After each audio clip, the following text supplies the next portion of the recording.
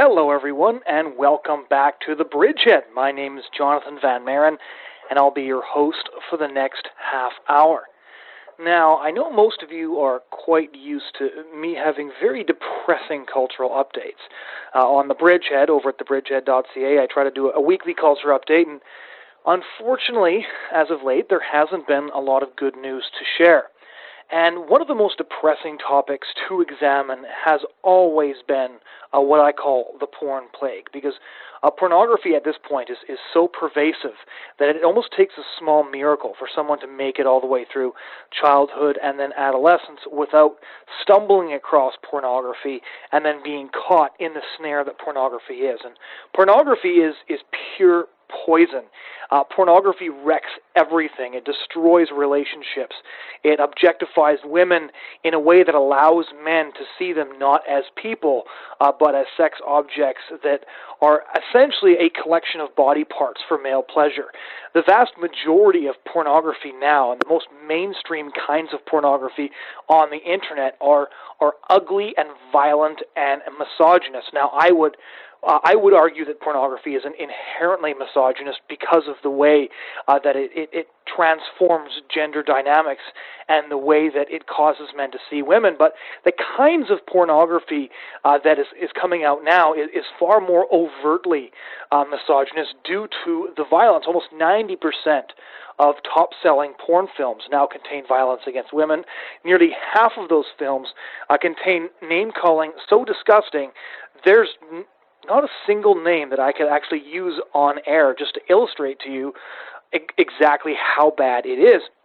When I was doing research initially to begin doing some pornography presentations at universities, I read Dr. Gail Dean's book. She's a feminist sociologist, and she compares pornography actually to a hate crime against women. And in her book Pornland, she has this absolutely gut-wrenching and disgusting chapter in which she describes all of the different names that women are referred to in porn. I didn't even make it all the way through the whole chapter because I didn't want those names stuck in my head. And it's been quite frustrating to see how many people are willing to ignore the fact that porn is dangerous. It's almost a willful blindness. We know that imagery changes the way we see things. The whole marketing industry and the whole media industry is based on the idea that a repeated exposure to visuals can reshape the way we think. Advertisers have been utilizing these practices for more than a generation. But there is some actually good news for once on the anti-porn front. And that's because people are starting to recognize that the violence pervasive in porn today is incredibly damaging. So we've got Utah, the state of Utah, which just declared porn a public health crisis. For those of you who have been following this show for a while, you'll remember my interview with Dr. Mary Ann Layden from the University of Pennsylvania, and she said that we need to start treating pornography like we treated smoking, like a public health crisis. Further to that, the government in the United Kingdom, as my next guest will also mention, has been taking steps to restrict porn use, to at very minimum place barriers in between impressionable children and violent sexual material. And we are seeing an increasing recognition in the media of what porn consists of. There was a front-page story on Time magazine that talked about the relationship between porn and violence, as well as porn and impotence in men. Additionally, the Washington Post published a full article describing porn as a public health crisis. And now, right here in Canada, we have a member of Parliament that has put forward a motion suggesting that porn is now so pervasive that it demands more research. And that is a member of Parliament, Arnold Viersen. He's a new Conservative MP of the constituency, Peace River, Westlock in Alberta. Now, Arnold agreed to join me and discuss his new motion, asking that the Health Committee investigate the health impacts of violent sexual material, and I was really quite thrilled that he agreed to join me. I hope you'll enjoy this conversation as much as I did. So tell us a bit about this motion you've put forward. Yeah, well, thanks for the interest, first of all, Jonathan. It's Yeah, it's not something that I said, when I got elected, this is what I'm setting out to do. But since I got to Ottawa, I got chosen number 37 on the private members bill list. So it was something I had to come up with a private members bill. I received several letters from the riding indicating that this was a concern. Did a little more research, got in touch with a number of different folks, one of them being Rehtaeh Parsons' mother. Now, you might remember Rehtaeh Parsons from a number of years ago. She's a 17-year-old girl who was raped at a party, and then the boys were bragging about it on Facebook and passing images and pictures around of the actual act. And it was, to me, that at the time, that was like extremely disturbing that, first of all, these boys would do that and then brag about it as if this was something normal and to be bragged about, essentially. So her mother, Rehtaeh Parsons, after all of that went down, she attempted suicide and later died in the hospital. And her mother has now started an organization to try to prevent that from happening again. And so I got in contact with her and a number of other organizations that she put me in touch with. And together we've come up with a motion for the Standing Committee of Health to be instructed to examine the public health effects of the ease of access and viewing of online violent and degrading sexual material on children, women, and men. It's probably just basically to start the conversation. It's been probably somewhat overdue. The last time anything like this has been studied in Parliament has been 1985, and that was long before the Internet existed. So today we're saying, hey, the Internet exists. This violent sexual material is available on the Internet. What kind of health effects is it having on our society? Well, what kind of response has it received so far? Because what I found interesting about this particular topic is it's one that a lot of different people agree on. There's very radical feminists who have been making this case for a very long time, like Andrea Dworkin, Dr. Gail Deans, even Noam Chomsky. Justin Trudeau answered a question during this last election cycle about violence against women by saying he thought that violent pornography might have something to do with it. So this motion, while maybe being seen as a conservative thing because it's coming from a conservative member of Parliament, should attract a lot of support from all sides of the House, shouldn't it? Yeah, and that's our hope. Like, we worded it in such a way to not be antagonistic. I think it's a nonpartisan issue that everybody recognizes that it is an area of concern and it needs to be looked into. That is the hope for sure. I'm continuing to engage my colleagues in the House on it to support my motion. But it's been interesting to watch.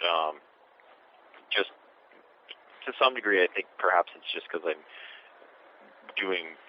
involved with it now, and it's something that I haven't been involved in the past. But Time Magazine, front cover of Time Magazine this week, has an article totally relating to how violent sexual material on the internet is affecting boys. And the Globe and Mail just this week had an article as well. And in my riding, the Alberta Teachers Association is sponsoring a small pilot project to see how violence on the internet is affecting boys. And so they've, in the Swan Hills School in my riding, they've started a pilot project there to see what if this is something that, like, the sexual health and the mental health of boys, how is it being affected by online sexual material, essentially. So it's interesting that since I've been working on this, there's a lot of different angles that is suddenly cropping up, I guess, essentially. Is that I'm not the only person talking about this. No. In the UK, they've been talking about it for several months already, perhaps years. And the state of Utah in the United States has just passed a public stating that this is a public health crisis. So it's initially when I took this on, I thought it was a bit of a niche project, but it seems that the conversation is being had around the world. Well, certainly, and I was actually just going to mention Utah and Great Britain because I interviewed Dr. Mary Ann Layden. She's done some of the most extensive research on the connections between porn and violence, and she's the head of the Department of Psychiatry. at the University of Pennsylvania. And what she told me was that she started researching pornography when she realized that in 10 years of counseling the victims of abuse, she found that every single instance involved pornography in some way. And it was that reason that propelled her into doing research on porn. So, will some of the research done by people like her who might not even be natural allies of the anti-porn movement be very, very helpful in convincing your colleagues to support your motion? Yeah, that's kind of what we're looking for. I would state, though, that this isn't necessarily an anti-porn piece of legislation. It's not any legislation at all. Mm-hmm. We're specifically targeting violent material, sexually violent material on the internet, and it's to say, hey, what kind of effect is this having? So it's perhaps a little bit different than what they've done in other jurisdictions, and perhaps that down the road we'll see what kind of recommendations come out. If I can get this passed through committee studies, that they'll come up with their own recommendations, and perhaps down the road there'll be some legislation or working with internet service providers to see what comes out of it, for sure. What have initial reactions been like? It's everywhere I go, people are either completely unaware of the reality of what exists on the internet, or shrug their shoulders. That's probably the biggest thing. Is just a lot of people shrug their shoulders and have no idea what goes on or what lives on the internet, essentially. And that, as young as the average age in Canada is, I think, 12 years old when our young people are being exposed to this, and that is shocking to most everybody that I encounter. They say, "Whoa,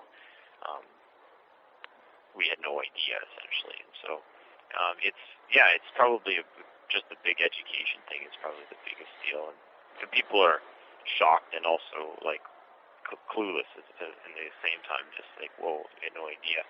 30% of the bandwidth consumed in North America is used for viewing sexually violent material.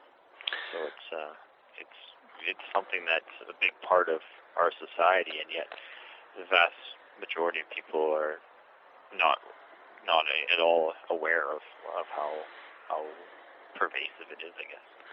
Yeah, the statistics are quite shocking. It's something like 83% of males view porn every single month in North America. Close to 90% of mainstream porn now features some version of violence against women, whether that be slapping, name-calling, or a number of things that are far too disgusting to mention on air. And I find the same thing when I speak on this topic at universities, that people are very shocked about what porn actually is. What sorts of things have you learned since you sort of embarked on this journey? Well, I've learned that it's a very dark road to go down. It's not something that I would really encourage anybody to research, in the fact that you learn things about humanity that you wish you didn't know. Very true. But I've learned a lot about. Essentially, like, if you look at some of the current events, they start to make a little more sense. You think of like the Dalhousie dentistry students and their whole actions, and the Frosh Week and things like that, and the sayings that they have. If the majority of these boys are consuming this kind of content on the internet, then suddenly a lot of their comments kind of make sense, because it's a reality that they live in. We look at the recent Jian Ghomeshi case. He was not found guilty, but he did admit to punching, slapping, abusing. He was not found guilty of that, but he admitted to having roughed up some of these girls, and that was considered normal, essentially. Yes. And so if you take into account what is being normalized on the internet, then these things are normal.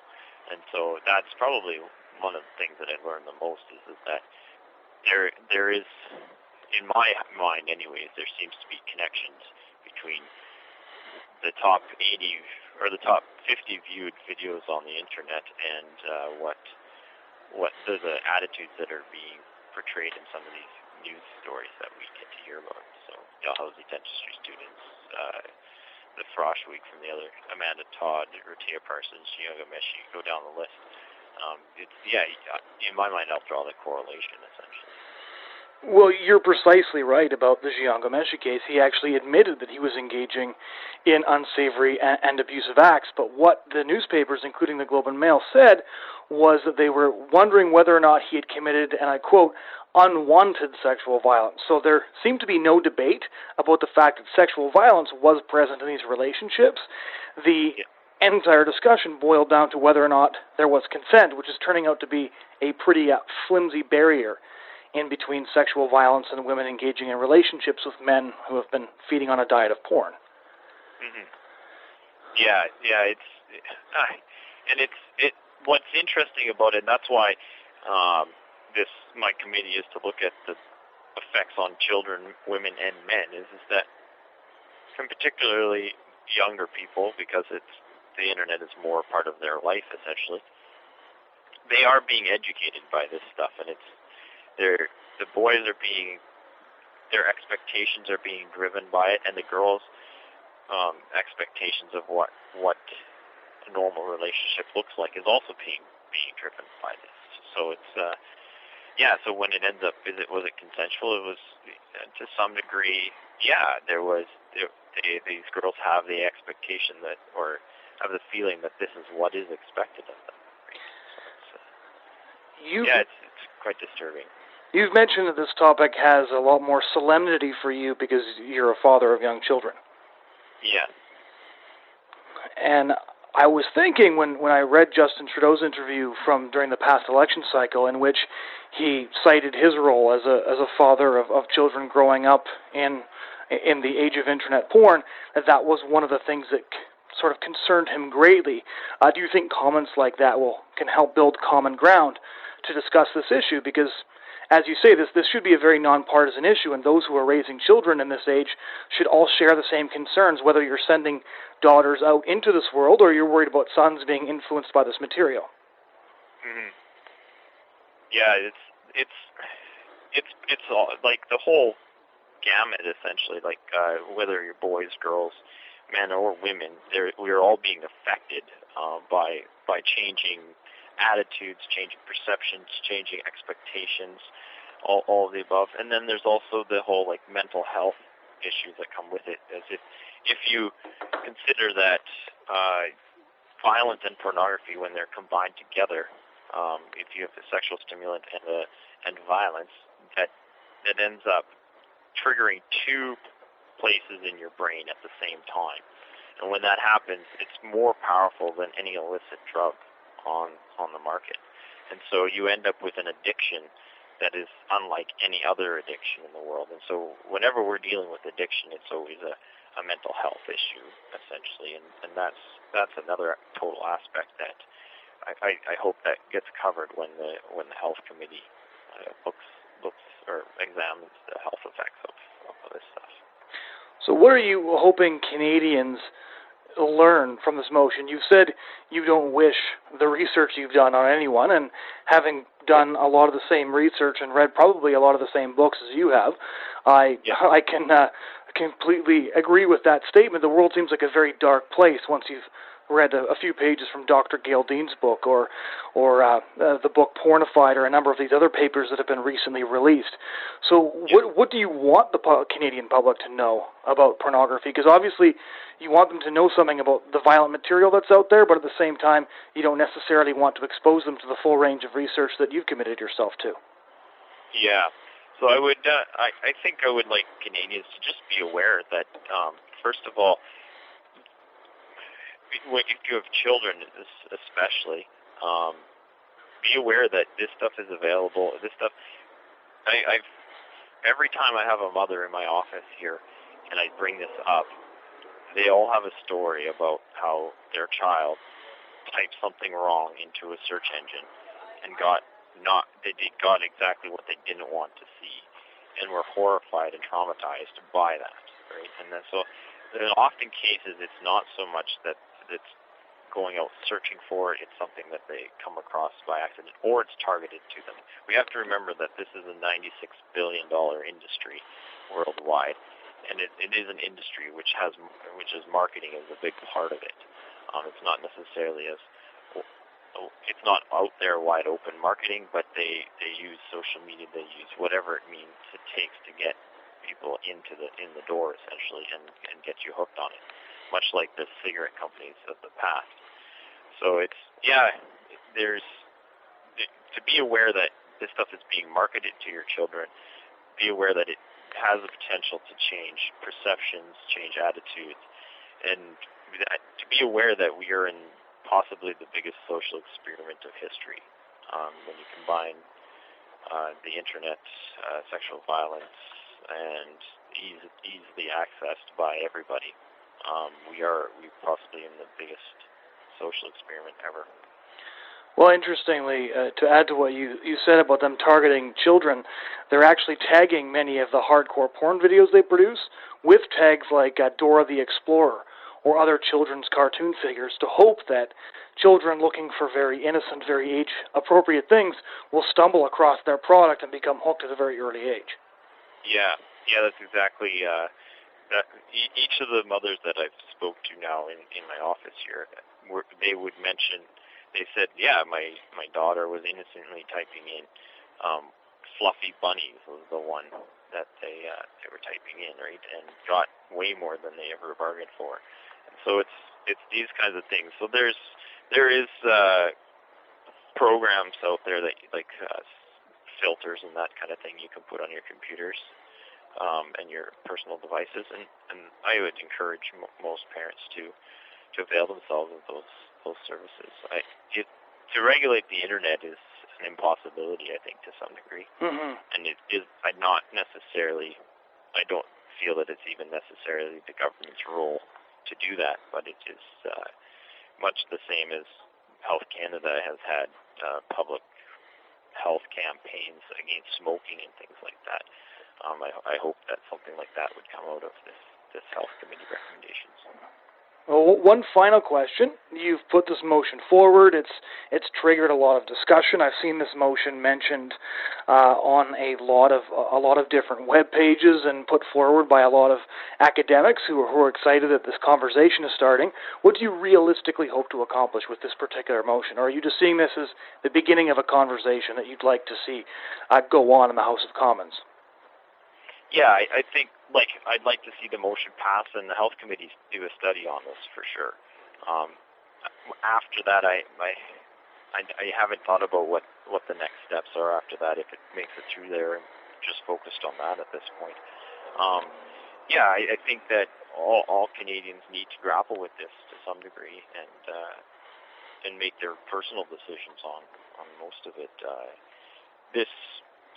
There's a lot of ongoing work. There's some great organizations around the country that are doing work with this, and it's if we can make connections, correlations, there probably has to be some more research done. But if we can make correlation and connections between violent sexual material and some of the other social issues we have in the country, we may be able to take some steps. But that's all speculation at this point, because we all have to wait to see what the committee comes up with. Well, thank you so much for taking the time to talk to us about this. My pleasure.